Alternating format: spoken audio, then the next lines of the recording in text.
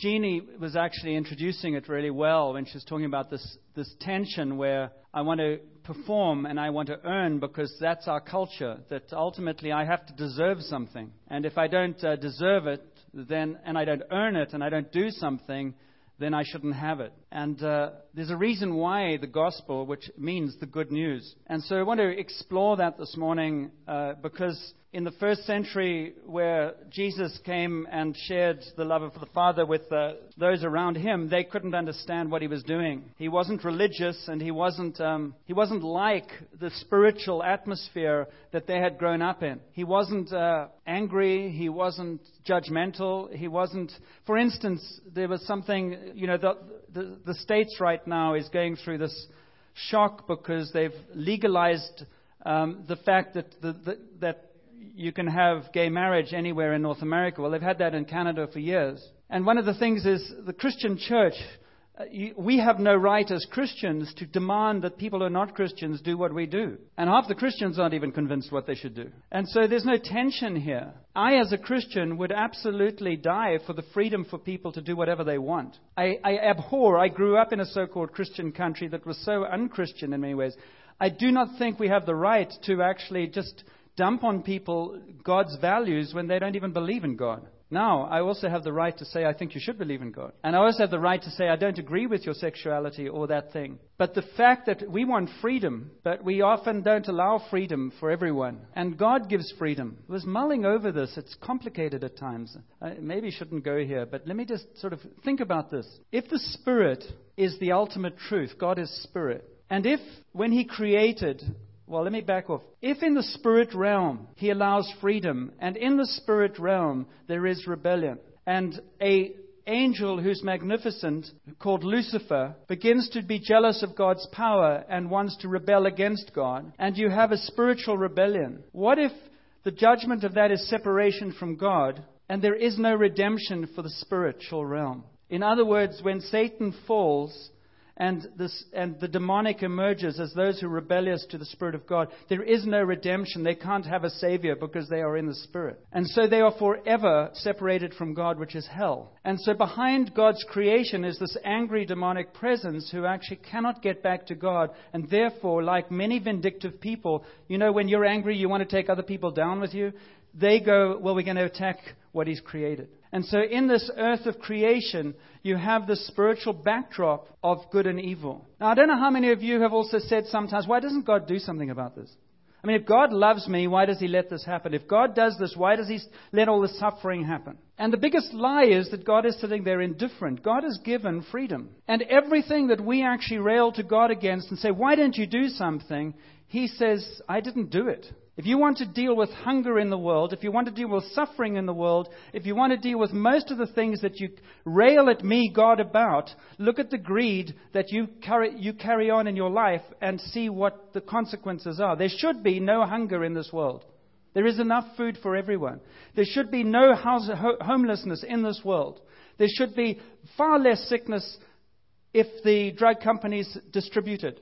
I'm not judging, I'm merely commenting. That the suffering of this world, the violence of this world is all rooted in the human heart. It's all rooted in the haves and the have-nots and the way that's continually worked out through generations and generations. Because in the human heart is this thing called greed and self-absorption that actually says, I want. And I want security, I want this, I want that. So I'm going to create as much as I can to make my circumstance so that I am safe, even if it costs other people. And so you see this whole behind... How many times have you said this to people, just forgive me now because I've got issues going on. And so my behavior is not that great, I know it. But you see, behind behavior are always things. And they're going on in the emotional and spiritual realm.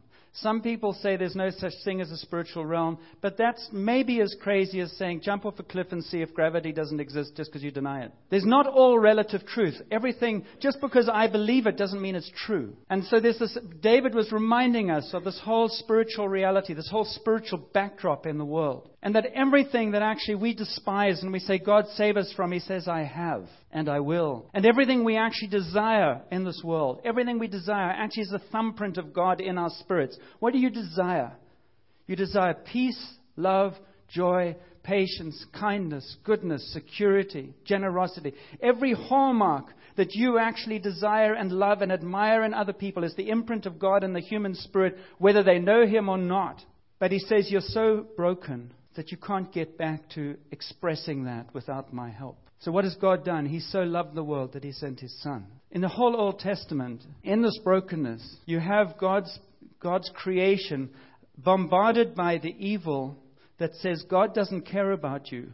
You see, evil, because it's vindictive, because it's angry, because it's sinister, it will lie about everything that God promises. God doesn't care. You're in this on your own. You've got to fend for yourself. Vengeance and vengeance. Eye for an eye, tooth for a tooth. Perform. That's huge in religions around the world. Perform. Crawl on your feet. Crawl on your hands, 15 miles to the temple. Do this, do that. Buy this, buy that, so that God will maybe not kill you. That is deeply ingrained in fallen human character and nature. And the very gift that God has given us of hearing His voice, which is actually our conscience, becomes our condemnation. Shame is on us. Guilt is on us. Negativity is on us. We say we never hear God. Of course you hear God. You just don't know how to hear God because He's drowned out by the lies that we're so used to hearing. We are completely enwrapped in a spiritual reality. We just don't know it because we think it's us.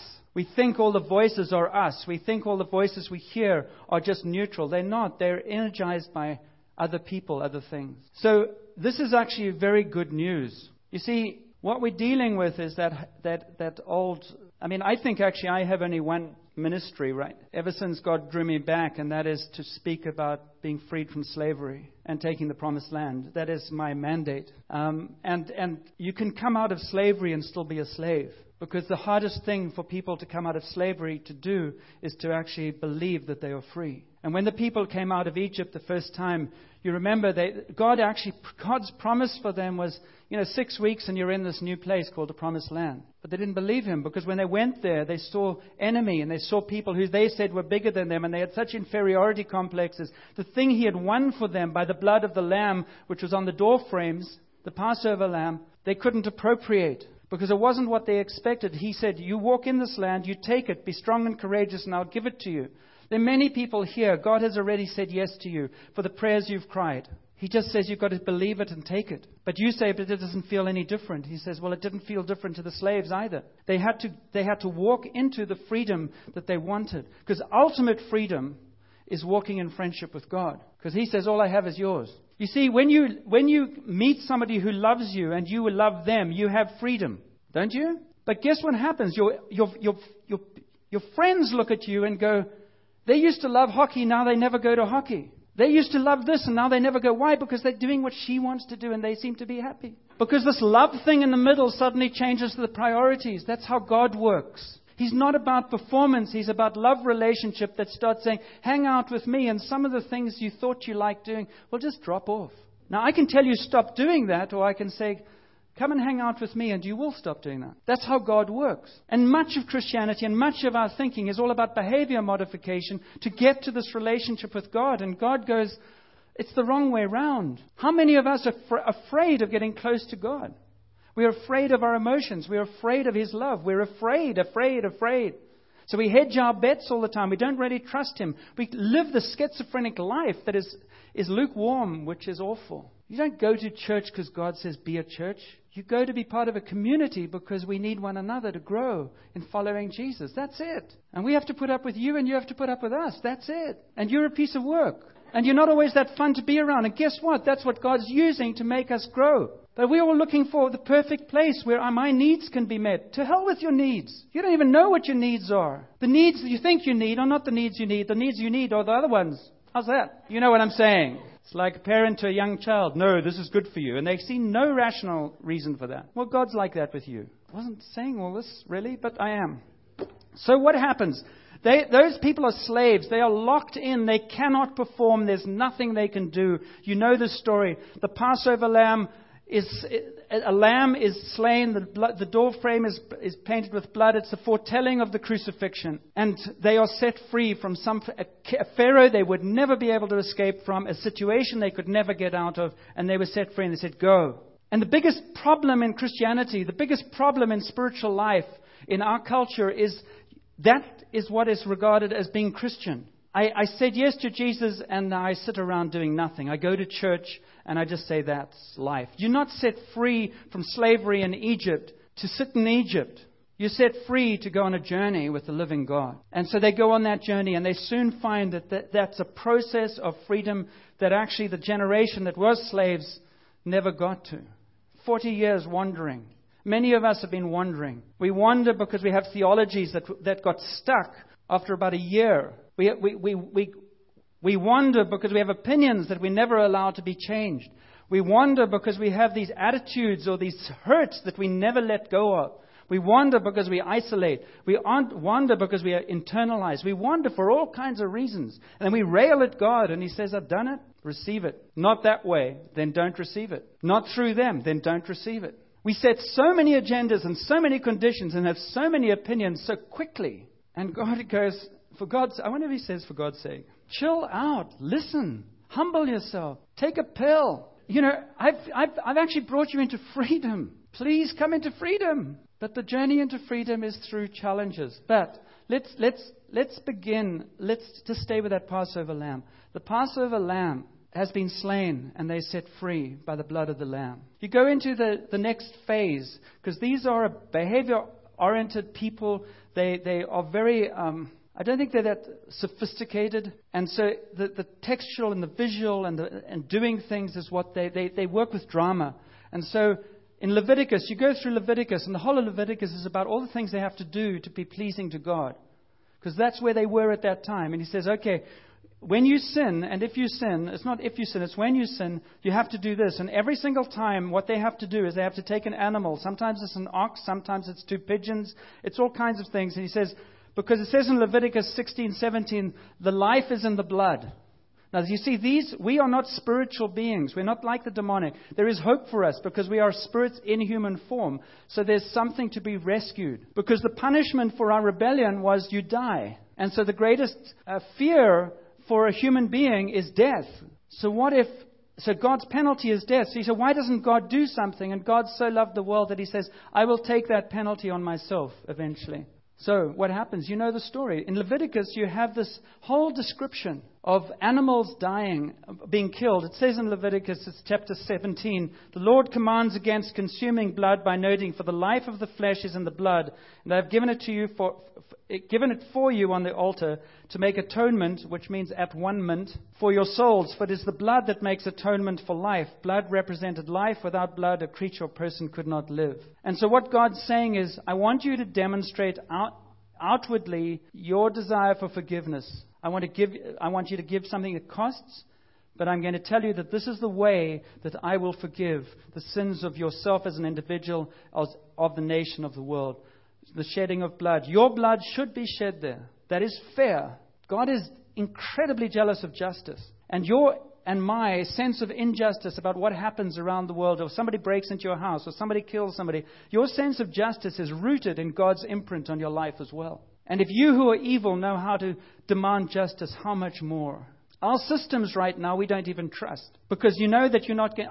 When I went through a business venture that didn't work out, and I went to a lawyer, he said, you can pay $30,000, but I don't promise justice. We deal with legalities, not justice. And with legalities, there are always loopholes, and you don't get justice most of the time. Because it's not about common sense, and it's not about right and wrong. It's about expedience and how you can twist things. That's the system we live in. We accept and we have designed because we say we don't trust God's justice. We get what we deserve.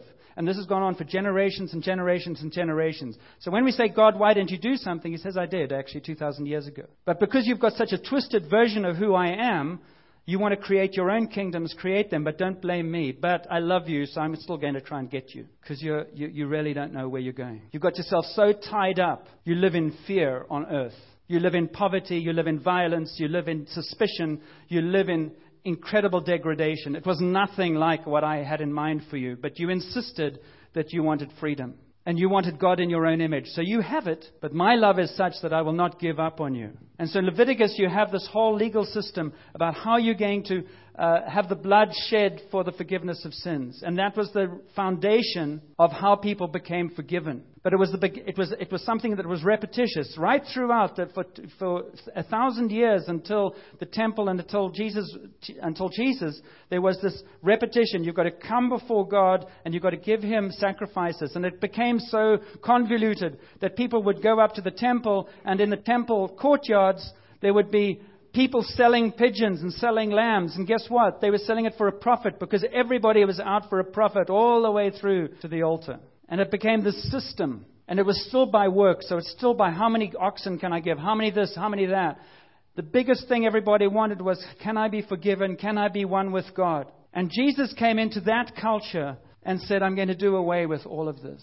Because behind this is a sacrifice that needs to be made before God, which is the sacrifice of a perfect human being for imperfect humanity. And when Jesus went to the cross, He basically laid down His life for all the sin of the world. It is mind-boggling. It's difficult to understand. It's not that God demands blood. It's just that justice has to be served. And God did something about the rebellion of humankind and the demonic infiltration into the world by sending His Son to say, I will take the punishment for what has happened to my creation. I take responsibility for evil in the world. I break its back on the cross. And He demonstrates His authority by Jesus dying. The worst thing that can happen to human beings, the worst thing that the demonic can do to a human being is to kill it.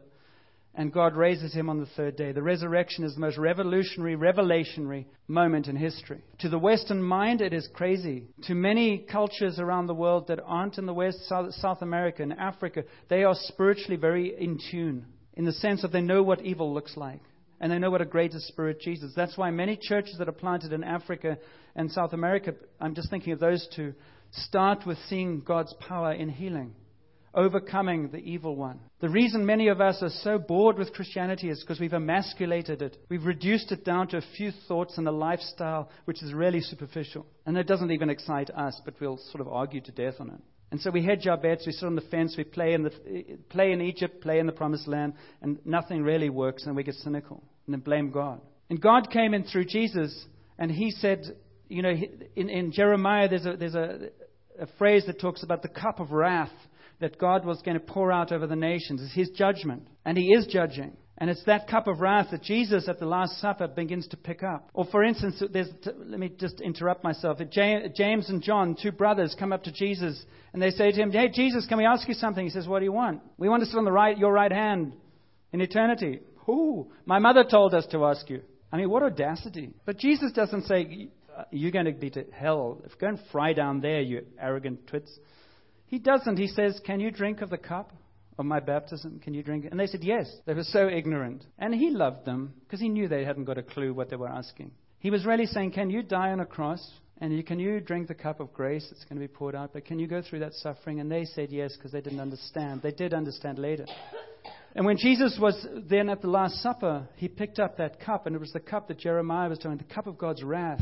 And He says, this cup, which was at the Passover, nobody ever drank from it. It's called the Elijah cup. He picked it up and He said, this is my blood shed for you.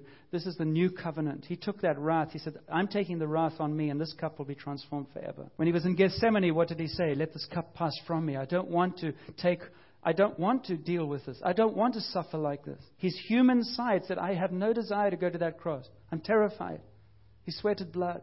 But He went. And so when He said the Last Supper's meaning, when we say this is my blood shed for you and for many for the forgiveness of sins, that's the cup of judgment that's been transformed into grace and freedom because of Jesus. Because Jesus went to the cross so that everything we've ever done and will ever do would be forgiven. That is why in the New Testament there are many phrases that talk about He took upon Himself our guilt. Let me just give you a few just so that you don't think I'm making it up. 1 Corinthians 5, Christ our Passover lamb has been sacrificed for us. Paul was deeply rooted in the Passover. He said, Christ has become our Passover lamb. What does that mean? I never have to do another Passover. I never have to bring another animal and say, please forgive me. Because He is the perfect lamb, perfect sacrifice. Paul was deeply rooted in this stuff. Ephesians 2, you who were once far away have been brought near by the blood of Jesus. What was he saying? He was saying, as you said yes to Jesus, His blood covered your sin, and you are now free to enter into the promised land. There is no performance whatsoever Because God comes to you in your brokenness, your sinfulness, your unrighteousness, your rebellion, and He says, I have actually paid the price for everything that you're feeling guilty of, you're worrying about, you're condemning yourself about. I have taken that on myself on the cross. You know how many people struggle with things they've done in the past and they never forgive themselves? That's demonic. And they don't forgive themselves because they think they should have done better, and maybe they should have, but you can't get it back. And God says, why would you not forgive yourself when I've forgiven you? Why would you actually live under this misery when I've actually said, I've taken the cross? I'm not pleased with what you did, but that's like a parent with a kid who's dirty. You give it a bath and say, let's get on with life. We'll learn from it. There are consequences, but for goodness sake, let's move. And that's what God says to you this morning and to me. I have dealt with your sin. I am not disillusioned with you. I'm not disappointed with you. I do not condemn you. I don't agree with you always. I'm not pleased with where you've hurt yourself, because ultimately that's what you've done. I'm not thrilled at how you've processed this, but you've been lied to and you've been imprisoned by it, and I have come to set you free. The first time you said, forgive me, I forgave you. Why are you still talking about this? I'm bored with our conversation. But I set you free to walk in a way that follows me. I set you free in a way to stop doing some things that you insist on doing. And that's a learning, because we have to learn that the God of love who poured out His blood for us is also the God who can be trusted with the rest of our life, who we're going to marry, whatever we're going to do, our jobs, our relationships, forget everything. Because Jesus said what? He said, you who have been forgiven much will love much. The people who judge other people are only judging because they haven't been forgiven enough. I'm most gracious when I know fully the grace of God over my life. I know that from my life and my experience. I have enormous grace for others when God's Spirit is sitting in me strong. When I'm guilty or when I'm struggling with something, then I'm a little bit less patient. I'm a little bit less forgiving. I'm a little bit less compassionate. Own your own stuff, and everything else will flow through with power. But what we're doing, many of us actually, we play games. And God's much more serious about righteousness. He's much more serious about purity. He's much more serious about stuff. He says, I detest it because it's destroying you. And you go, oh, God just spoils my fun. He says, you've never had fun, honey. But the way that He's going to do it is by wooing you. I read something this week that says people don't line up for judgment, that they do line up for love. And there are too many Christians, we just judge all the time. It's the easiest, laziest, most, you don't need anything to judge. It's easy to do. To love outrageously, that's a different story. To give yourself outrageously. So Jesus went to the cross as the perfect sacrifice. Nearly finished. Hebrews 10. I just want to read you two things. It talks about coming close to God. You see, Hebrews 10, verse 8. Verse 8, first he says, sacrifice and offerings, burnt offerings and sin offerings you did not desire, nor were you pleased with them, though they were offered in accordance with the law. Then he said, here I am, I have come to do your will. He set aside the first to establish the second, that's Jesus. And by that will we have been made holy through the sacrifice of the body of Jesus Christ once for all. Verse 19, therefore, brothers and sisters, since we have confidence to enter the most holy place by the blood of Jesus, by a new and living way opened for us through the curtain, that is His body. We have access to God because of the blood of Jesus. You see, we were separated from our sin from God the Father. And when the blood of Jesus was shed, when He stood in our place, He basically opened up. The temple curtain was torn apart. He opened up access back to God so that everybody could have a personal relationship with Him. It wasn't just through the priest. But before you slip onto that one too quickly, we need one another. I keep saying that. Because it's really easy to just take a little bit and then think you have it. And we need one another to grow in maturity. But personal access to God is through the blood of Jesus, which means He has died on the cross for you. Now, David looked around here, and I didn't see how many hands, and he said, so how many of you feel real confident that you have access to God because of His blood? And I think I got the impression it maybe wasn't that overwhelming a response. And I really want to encourage you today to know the confidence that you can have because of what Jesus has done for you. It's not about you. Because if I had my way and I looked at you and I looked at me, none of us would get there. And say, but, what about this? What about that? That's not done yet. That done. I would be terrible. Thank God I'm not God for me and for you. And thank God that you're not God for me and for you. Because we would have too many conditions. You see, God understands us at our deepest point, which He says, you are so broken and so distorted that you can't even actually comprehend the truth of what I'm saying. So I'm going to lead you in that to greater revelation as you travel with me. So the things I understood about Jesus when I first said yes to Him as a 12-year-old boy are very different from now as a 62-year-old boy. They're very different. I can wrestle with things now that I wouldn't have even considered then. And God grows us up. And He begins to work in us so that we become more than we ever thought we might be. So what do you get? The last verse I want to show you is Revelation. Does this make sense to you? I mean, do you understand that it's not all about you? But it is, I'm afraid. There is, you do have responsibility. Revelation 12 says there's a whole about a woman and a dragon and a whole big battle, and it's ugly. And it says in verse 11, they triumphed over him by the blood of the Lamb and by the word of their testimony. You see, the blood of the Lamb is Jesus. The word of their testimony is, how do I appropriate that? And that's our responsibility. That God so loves the world that He gives, and then He says, now how do you receive? And how do you walk with that? That's our responsibility. You walk from a place, live as a Christian from a place of victory. You live from a place of all I have is yours. You never live from I'm trying to earn it. But when I was rescued when I was nearly drowning. I was so grateful to the surfer who rescued me. And I've been rescued a number of times. I'm so grateful. And out of the gratitude, you have a different perspective. You see, if you know how bad you can be, and in your worst day, you've met with this Jesus who says, John, I still love you. I believe in you. I've never left you. And I've sworn at him, and I've cursed at him, and I've kicked him, and I've walked off with foul language. And he just says, when you're ready, come and chat. But he doesn't move. He doesn't change his standard. He doesn't make special exceptions, because I thought he might with me. And he doesn't. I'm here to tell you that. So if you think sleeping around is He's going to ignore, it's not. He's not. I promise you He's not. He's not judging you if slipping in pornography or cheating on your taxes. If you think that's going to end up in blessing, it's not. It's a cancer in you that He will deal with. I'm just telling you that. It's extra this morning. Special treat. There are no shortcuts. There are no shortcuts to His grace and His love and His holiness. He just says, treat other people like you would have them treated. So every time you want to be sexually promiscuous or you want to indulge in pornography or something, just look at that there's somebody's daughter there. There's somebody's son there.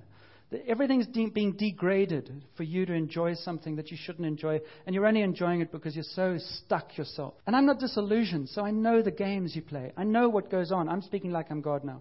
But I love you because I know what's behind that. And that's what I'm chasing after. So I'm going to take all the judgment that you deserve. That's on my son, because I want to actually get to my child, who I wanted to embrace from the moment he or she was conceived. And I always have, and I always will. So there's nothing that you can do that's going to undo what my son did. So I'm never going to be angry with you because of where you are. I'm just going to be reaching out like the prodigal father, saying, welcome home. Trust me. And I'm giving you brothers and sisters because you're not always going to get it, and you're going to need other people in human form to help you. But as soon as you say yes to my son, as soon as you say yes to Jesus, His blood covers you.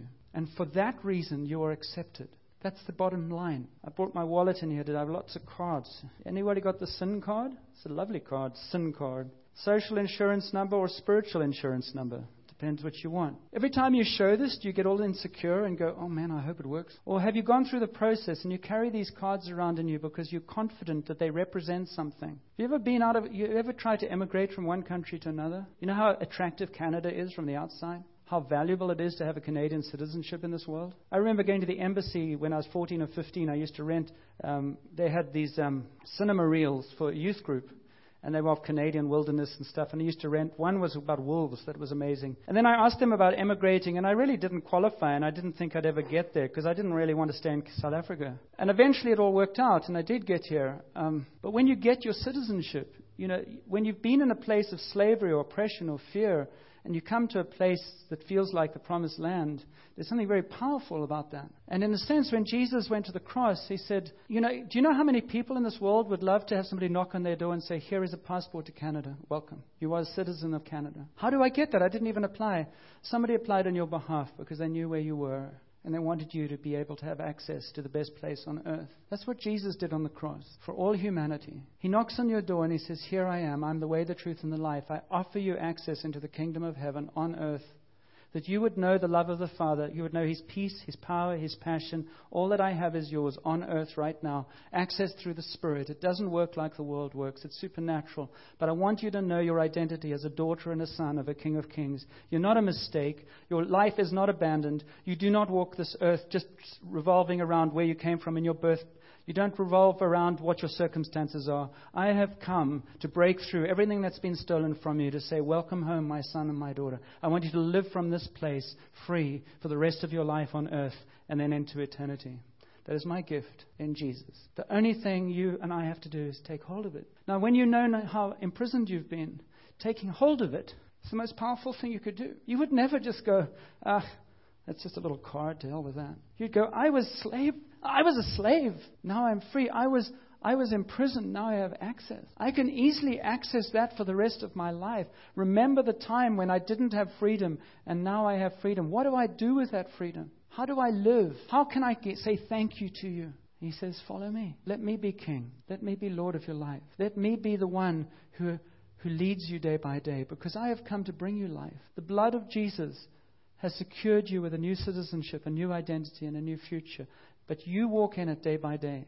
There will be many things that try and steal this identity. Why do we exist as a church? To help each other enter into the fullness of the inheritance that has been won. What are we about? We're responding to the generosity of a God who loved us before we performed and who continues to forgive us every day. That's a very, very good news. Let's stand. What do you get with the blood of Jesus? You get forgiveness of sin. I just want to pray over some things. If you carry any guilt this morning, if you're carrying anything that's causing you to feel shame, anything that causes you to feel disqualified, you don't have to carry it. If you say, Jesus, I ask you to forgive me. Jesus, I give you this. He will immediately take it from you. So give anything to Him that is getting in the way or is weighing you down. You don't have any need to carry shame. You don't have any need to carry inferiority. You don't have any need to carry regrets. Yes, you have to work out consequences, but consequences are easier to work out when you're forgiven. So just speak forgiveness over this body right now in the name of Jesus. I break the lies of condemnation. I break the lies that nothing will ever change. I break the lies that I'm not good enough. And I receive, through the blood of Jesus, His forgiveness right now. His mercy, His grace, His goodness. Thank you, Father. You set free through the blood of Jesus to walk in freedom with an identity as a much-loved son or daughter of the King. Anything less is not of Him. So receive from Him your identity. Ask Him to reveal your identity in all His fullness. The Father, the King of Kings, embraces you right now and says, you are my son. You are my daughter, whom I adore, I cherish, I love. Stop kicking and screaming. Stop telling me you're not worthy. I have made you worthy. Stop insulting me and stop insulting my son and stop emasculating the blood of Jesus. You're not big enough and you're not strong enough and you're not bad enough. Get over yourself. Be nice to yourself. Forgive yourself as I forgive you. And I call up in you confidence to be the sons and daughters of the King of Kings. Sons and daughters of the King of Kings. You're a work in progress, absolutely, but your citizenship has been secured. Walk in it with freedom. The blood of Jesus also releases the power of the Spirit, where God says, you cannot follow me, live with me without my presence and my power. And some of you are still trying to think you can do that by making resolutions and trying harder. Draw close to me and everything else will follow. Let me redeem your conscience, so that when you feel guilty or convicted, you listen to me rather than try and not listen. I will speak to you through your conscience. I will redeem your conscience so that it becomes a conduit through which I speak. Listen to me. Be quick to obey, because I'm a God who speaks a lot, and I'm speaking to you. I love you. Receive my Holy Spirit. Receive my power to enable you to be all that you cannot be in the natural. Through the blood of Jesus, you get access to the presence of God, the Holy of Holies, the throne room of the King. You are right in God's presence right now because of the blood of Jesus. His presence is right here. You can't get any closer. And Father, I just bless your presence here right now. I bless it. We don't need a box. Your presence is here because you've promised it. So ask the Father to give you a sensitivity to His presence. However you happen to receive that. It might be through thinking, reading, other people, emotions. It could be any way. Father, I just bless your presence and our experience of your presence here and in the future. Let your kingdom come. Bless you, Lord. Open your heart, not just your mind. Through access through the blood of Jesus, you get a purpose for your life. He sets you free that you might find freedom and find a life full of purpose. He doesn't have a perfect plan for you. He has a relationship with you that will release something wonderful for you. It's already in you. He will germinate the things in you that bring you so much joy you won't know what to do with yourself. Because you don't want to get to heaven with if only on your lips. Now is the moment. So Father, I bless your purpose over each person here. Through the blood of Jesus, you get healing. By His stripes, you are healed. Come to Him for healing. Let Him heal your wounded heart, your wounded spirit, your wounded body. And keep coming. Don't give up. Pay attention to what He's doing. You are welcome. You are included.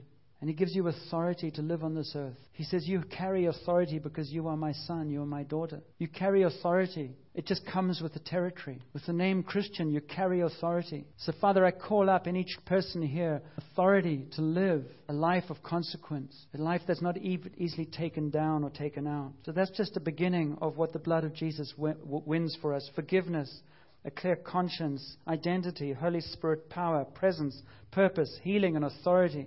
Father, will you just take these words and will you make them powerful in our lives and in our community together? We bless you because we are those who inherit all that Jesus has won for us. Just as I prepare for communion, think about that.